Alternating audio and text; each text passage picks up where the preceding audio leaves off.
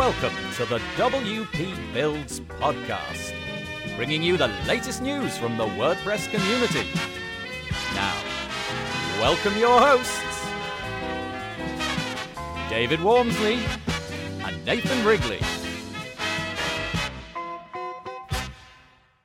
Hello there and welcome to the WP Builds podcast. You've reached episode number 295, entitled Website Documentation and Support.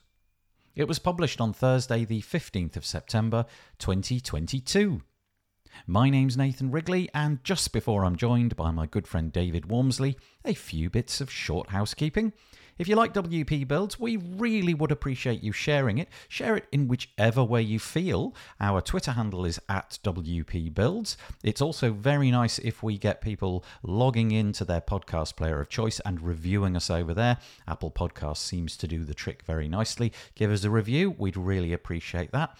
But also, just head over to the website and find our subscribe page, wpbuilds.com/subscribe. Over there, you'll be able to find all of the different ways, different channels that we've got for communicating. You'll be able to sign up to our email list to be notified when we create new content.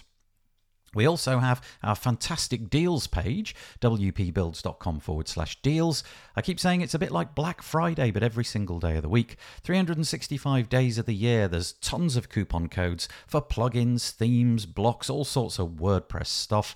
wpbuilds.com/deals. Go there, search and filter to your heart's content.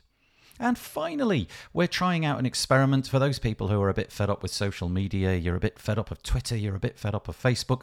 We've installed a free open source piece of software called Mastodon. It mimics Twitter broadly, and it's at wpbuilds.social. Yes, that's a URL, wpbuilds.social. Head over there and join in the, well, to be honest, very quiet, really quiet feed of information. Maybe that's just the kind of thing that you need. Once more, wpbuilds.social. The WP Builds podcast was brought to you today by GoDaddy Pro. GoDaddy Pro, the home of managed WordPress hosting that includes free domain, SSL, and 24/7 support. Bundle that with The Hub by GoDaddy Pro to unlock more free benefits to manage multiple sites in one place. Invoice clients and get 30% off new purchases. You can find out more by visiting go.me/WP Builds. I'll say that once more, go.me/WP Builds. And we sincerely thank GoDaddy Pro for their ongoing support of the WP Builds podcast. Okay, on the podcast today, it's me and David Wormsley having a chat. We're in episode number 2, series 4 of our WordPress Business Bootcamp series. And in this scenario, we're imagining that we've built the site and we're now handing it over to the client. And we're asking ourselves the question, what amount of website documentation and or support do we need to provide? Now, you've probably got your own way of doing it. Maybe you provide care plans, maybe you provide paper-based documentation, or perhaps videos, or perhaps you go into people's offices and do it that way. Well, there's all sorts of different ways, and David and I discussed that at length today. I say at length, this is probably the shortest episode we've ever done. Enjoy. Welcome to another in the Business Bootcamp series where we relearn everything we know about building WordPress sites and running a web design business from start to finish. We're on season 4, which is a short season looking at training clients. And today we're talking about website documentation and support, which is, we're really eking this one out, aren't we, Nathan? Yeah, I think this is going to be probably one of the shortest episodes we've ever done. We normally kind of aim, there's this target of about 30 minutes or something, and I think this one's going to be significantly shorter. So there you go, you get some of your day back, David.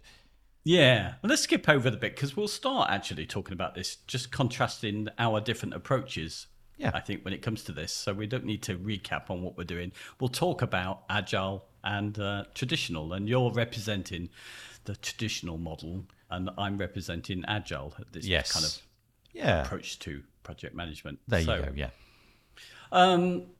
So as I see it, correct me if I'm wrong, the traditional has an end product. So many are using the analogy of a car often to justify a care plan, but essentially we are handing over the keys to the owner. So the question for the traditional people is it up to you then to provide the manual that goes with this? Do you know what? It's interesting because if the analogy of the car follows through, then absolutely yes, because you kind of have this expectation that a product comes with a manual. That's just the way it is. You take anything out of a box and it totally comes with a manual.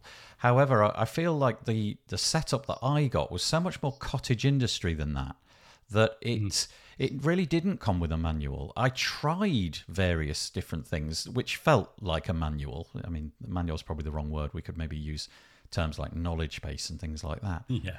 But it really never got looked at, which is curious. But then I thought to myself, when was the last time I opened a box for a new product? And it was quite recently.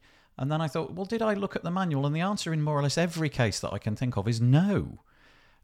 So I'm not convinced that we need to do this. Whether or not you wish to do it is a different question. But yeah, I don't know if it's a requirement. What made you set one up in the first place? Oh, honestly, it was because of just the idea that I ought to set one up. I thought to myself, it's a product. I'm selling a product. There's an end date. And I don't know, probably on the grapevine somewhere heard that other people were doing it. So I began to create a knowledge base where I would demonstrate how the WordPress admin worked and typical things like that. But then it was very clear to me that nobody, and I literally mean nobody, was looking at it. So just to be clear, I wasn't creating and printing off a paper-bound version of a manual. This was it was a knowledge base online. I can't remember what software I used, to be honest. And now it wasn't WordPress. I was using something else, and I could see in the analytics that not a single person had opened it, which tells us something, or at least tells us something about the clients that I was using. Was working with. Yeah. I mean, I've tried all sorts of forms of documentation, and I don't think anybody's ever been interested. But I've shifted to this agile and evolutionary approach where we're just saying, well, the web is dynamic, human behavior changes, SEO changes, everything, technology changes. So what's the point in trying to create an end product? We just keep constantly adapting to it so we get something out that's a minimal viable product. And agile in its it has a manifesto that goes with it, some core values, and the second value of agile is working software over comprehensive documentation. And interesting. Yeah, and I think it's where to some degree, whether you decide that you want to manage your projects agile wise, I think you end up coming to the conclusion that is kind of right, because I mean, obviously that came out of the developer side of things, where a lot of the things that they were making were custom and complex, and they needed documenting all of the time. But what they realized, that there's just too much time doing that, and it was just out of date so quickly that it was a pointless task. So the concentration then is to just keep focusing on the software itself rather than documentation for it. This is a really interesting point, isn't it? Because, all of the stuff that I'm getting out of my boxes where I'm saying I'm ignoring the manual, that object is not going to change. It's, let's say it's a TV or a microphone or a computer monitor or whatever it might be. That object is the same tomorrow as it was yesterday. And so the manual kind of does serve a purpose. But also, I don't really have any relationship with the company that makes it. Perhaps I do if I need to, explore the warranty if something goes wrong. Yeah. But I don't really have any relationship. Whereas building a website is totally different. There's always going to have been some kind of relationship, because it doesn't matter whether you've done it with Agile or you've done it with the waterfall, the traditional way. At some point, people have communicated, and you've established that, okay, this is the person at the company, I'm the web developer, and we're going to work through this process. So it's not the same at all. And the fact, as you said, that things are constantly in flux. Like, honestly, think about just WordPress itself. That 1 year to the next, broadly speaking, it's similar, but it doesn't stand still. The features and the functions and the way it works and the different assortment of plugins and the way they'll be updated, it really isn't the same. So I kind of feel, in a way, the documentation process, the creation of it, is going to be a noose around your neck, because you're going to have to keep amending that, or at least you are if you want it to be up to date. you're going to have to keep amending that as and when things are changed. And if a client comes back to you and says, actually, we want a booking system to be embedded in there now, and you find a plugin, are you expected to make documentation about that now for that one client? How does it all fit together? So, yeah, I'm not sure it's the best use of anybody's time.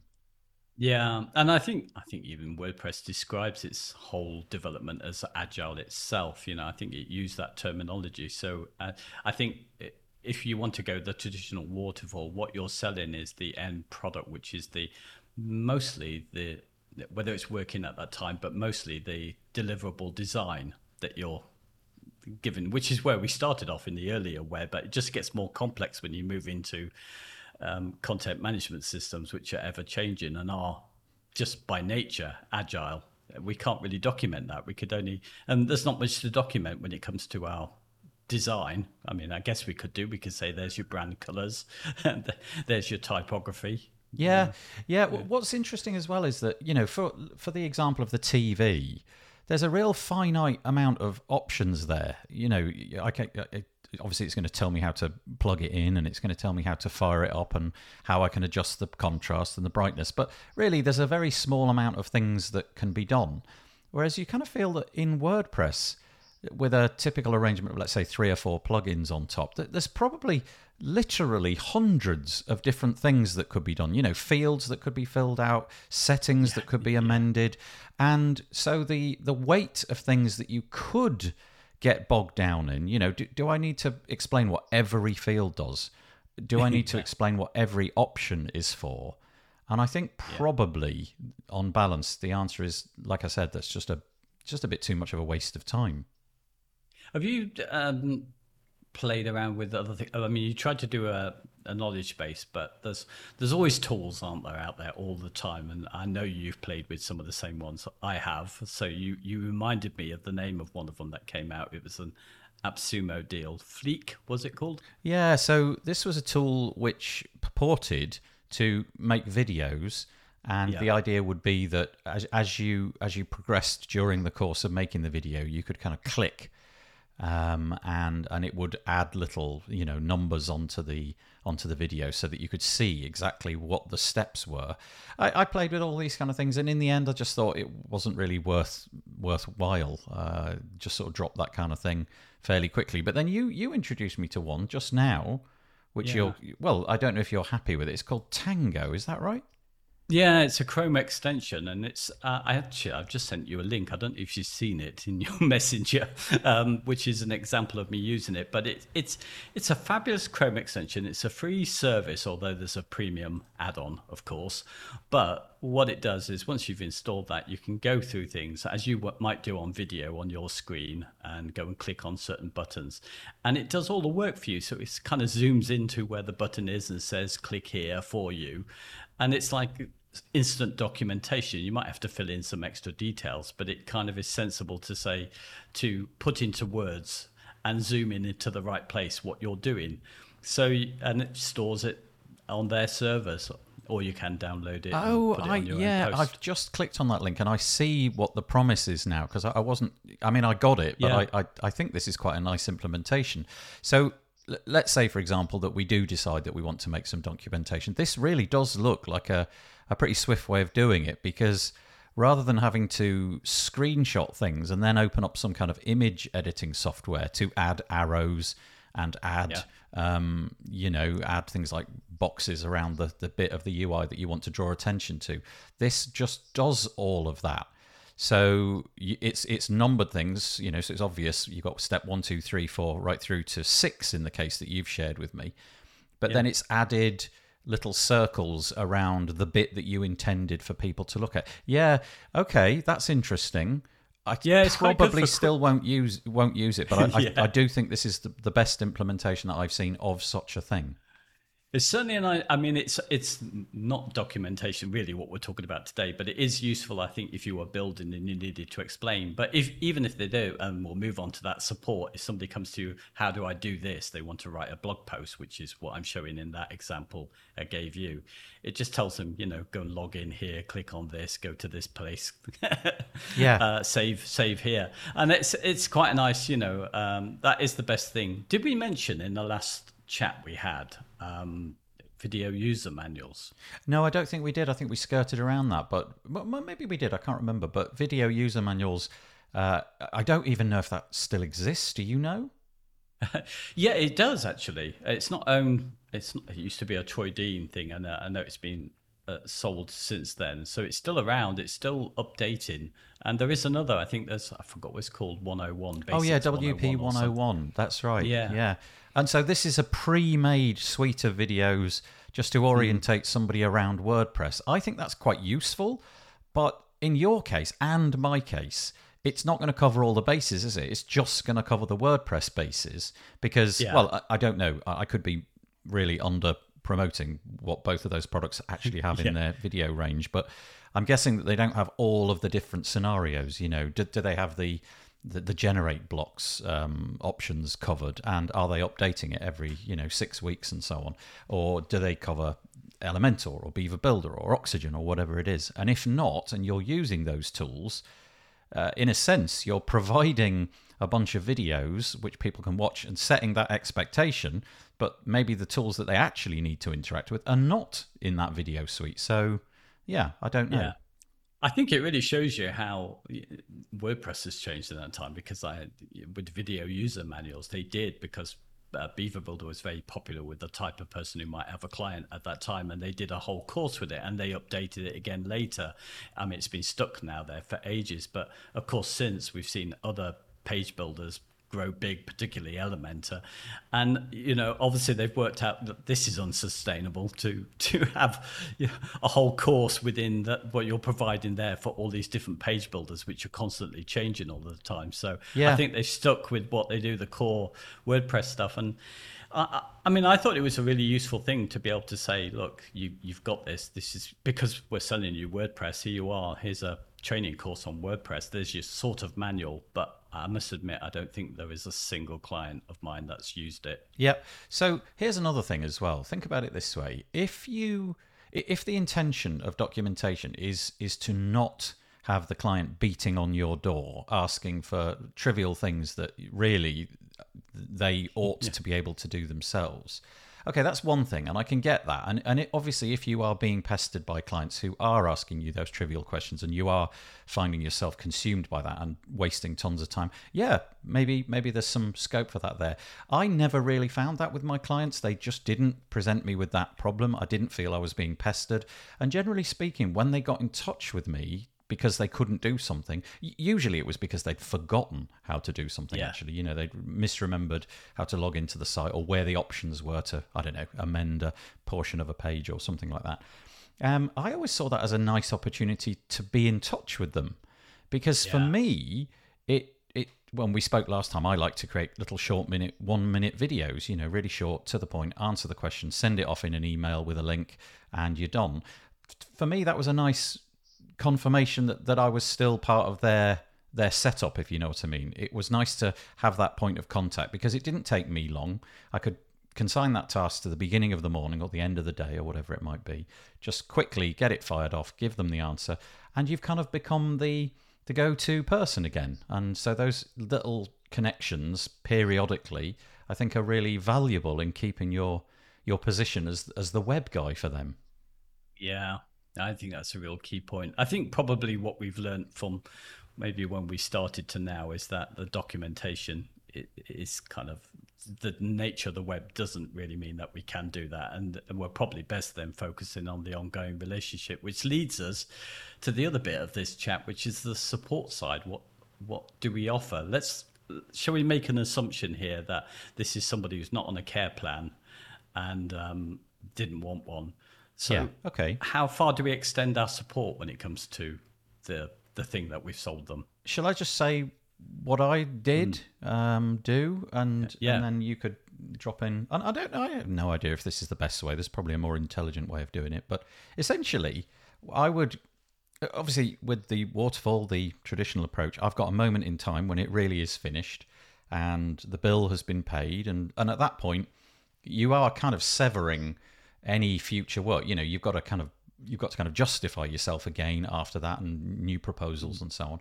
But I always offered a round of amendments prior to saying it's finished. So there was that bit, that offered a level of support.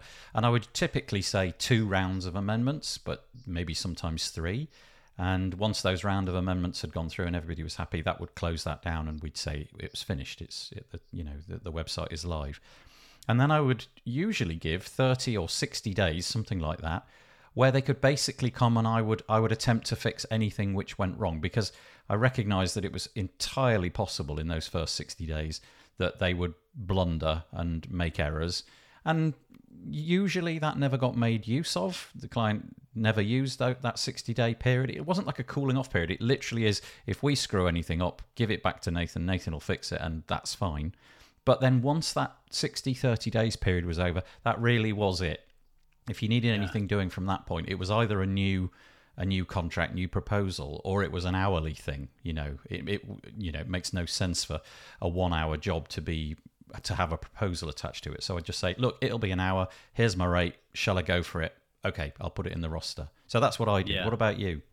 No, it's pretty straightforward. And that was it, really. I mean, it would be charging them for ongoing jobs because I had completed them before. And in some ways, not much has changed, really, because even with this kind of agile, they're just buying as you go. So we end up in the same position anyway. After but I mean, I guess in my case, in some ways, I think I've moved to the agile because it's helped me deal with the other thing. Because my big issue with support is there is the support that the client knows that they need, and there's the support that they don't know they need. So all the things that change on the web that will impact them as owners of a website, the legislation, GDPR, accessibility, changes in technology, how that's aging, improvements on code, SEO, new changes from Google on performance and things like that. All of that stuff is stuff that they wouldn't possibly know about. That's right. Yeah.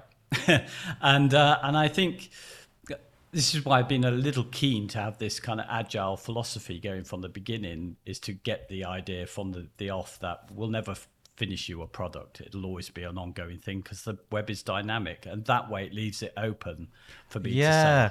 I've got to say, I really do like that aspect, because when things like, so let's say, for example, I'd built, 50 sites or something like that, and they were all built in HTML and various CMSs and so on. And then you remember when responsiveness became a thing. Yeah. I then had to essentially approach them through a CRM and sort of say, did you know this was happening? And it felt like I needed to reach out and sort of say, look, you really do need to be mindful of this. And it almost felt like I'd gone to them a bit with a begging bowl. Look, can we get a meeting in the books so that I can explain why this is important, and so on and so forth. Whereas your approach would just mean that conversation was kind of ongoing, because you're always in each other's messenger and in each other's email. And I didn't really convert too well on those things. Most people just said, no, forget it. When we do the redesign in a few years' time, then we'll take care of it. So that really never worked for me. Well, I think, also I needed it for myself, because have you experienced this where you've just, when a client comes back to you because they think they want something doing on their site, have you not, I still do this sort of internal groaning, because in my mind, I feel like I've finished with that job. Yes. And it's done. Yes. And they've come back to me. And for some reason, I just don't feel I want to get back into it. Yeah, and also the fact that you've forgotten how you did things. Yeah. You've no idea where that bit of CSS ended up or something like that. And you're just thinking, I know this is a spaghetti. I'm going to have to reintroduce myself. Yes, I feel that pain. I get that. Yeah, you just kind of want to go for the new shiny jobs.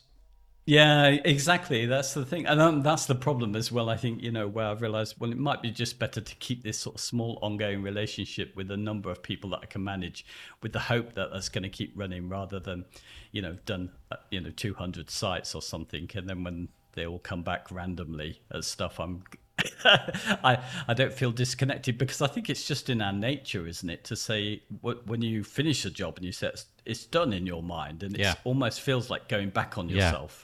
In life. Yeah, here's a bit of a moral dilemma then. So given everything that we've said, do you mention supporting documentation, or do you just not say anything and hope that they don't ask for it? Because I'm guessing that if you said to any of your clients, this is especially true in my case where we're just doing the traditional approach. If you said to them, would you like a manual explaining how your website works? I think more or less all of them are going to say, yeah, okay, I'll take that. Whereas if you don't mention it, then I wonder how many of them would come and say, look, can we have some supporting documentation, please? So I don't know. It's a bit of a quandary, that one. Yeah, well, I mean, definitely the latter. I just leave it entirely out. But you just reminded me of something. It's kind of related that I was watching. I think it was a video by the Norman Nielsen Group, the accessibility UX people. Yep. And they were just making this very point about when they're trying to find out about what users want. They did one set of research where it's asking them what's important, and basically everything was asked was important to them. Everything about a website was important. But when they did it a different way around, you realize that, things like the visual design wasn't important to them. Actually, in the case they were dealing with, the security side was more important to them than the look of the site. Yeah. So, maybe what we just need is a quick start guide, because that's if I buy a product and I've got the full blown manual and I've got the quick start guide, I'm more likely to look at the quick 10-minute quick start guide with some pictures. So maybe that's where we should go. Just something really quick and generic. Here's how to log in. Here's how to update a post. There you go. Thank you. Bye. Think about the IKEA. I don't know if you use IKEA products, but IKEA really have got the sort of quick start guide down to a T. There's no words.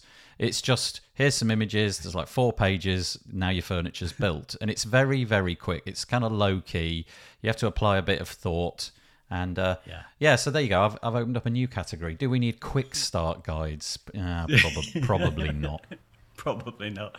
I think we're at the end, aren't we? Really? Yeah, it is. Like we said, it was going to be a short one. So the takeaway from that is, don't create documentation unless they ask for it.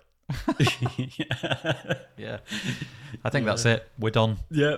Next time we'll be talking about. This is a big thing for me because I've encountered it a lot, which is dealing when there is, if you have an ongoing relationship, dealing with changes in staff and new management. Yeah.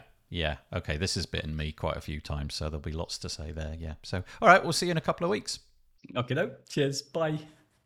Well, I hope that you enjoyed that. Always a pleasure chatting to my good friend David Wormsley. And it may be that you do things entirely differently. Perhaps you're outraged by what we talked about. Perhaps you are in agreement with us. Either way, if you've got any website support or documentation thoughts, please head over to wpbuilds.com and search for episode number 295. Leave us a comment there. We'd be most appreciative. The WP Builds podcast is brought to you today by GoDaddy Pro. GoDaddy Pro, the home of managed WordPress hosting that includes free domain, SSL, and 24/7 support. Bundle that with The Hub by GoDaddy Pro to unlock more free benefits to manage multiple sites in one place, invoice clients, and get 30% off new purchases. Find out more by going to go.me/WP Builds. And we thank GoDaddy Pro for their support of the WP Builds podcast. Okay, we should be back to a full schedule of podcasty things over at WP Builds. Hopefully my holidays are now out of the way and we can resume our schedule of Monday, every Monday, 2 p.m. UK time, wpbuilds.com/live. We've got our This Week in WordPress show. Usually I'm joined on the screen by 3 WordPressy guests, and you can give us some commentary and chat to us, and it's quite a lot of fun. I repurpose that and put that out as a podcast episode on Tuesday, but also we'll be having our regular Thursday podcast updates. That's what you're listening to now. So hopefully we're all back on track. I appreciate you listening. Thank you so much. Stay safe. Have a good week. Bye-bye for now.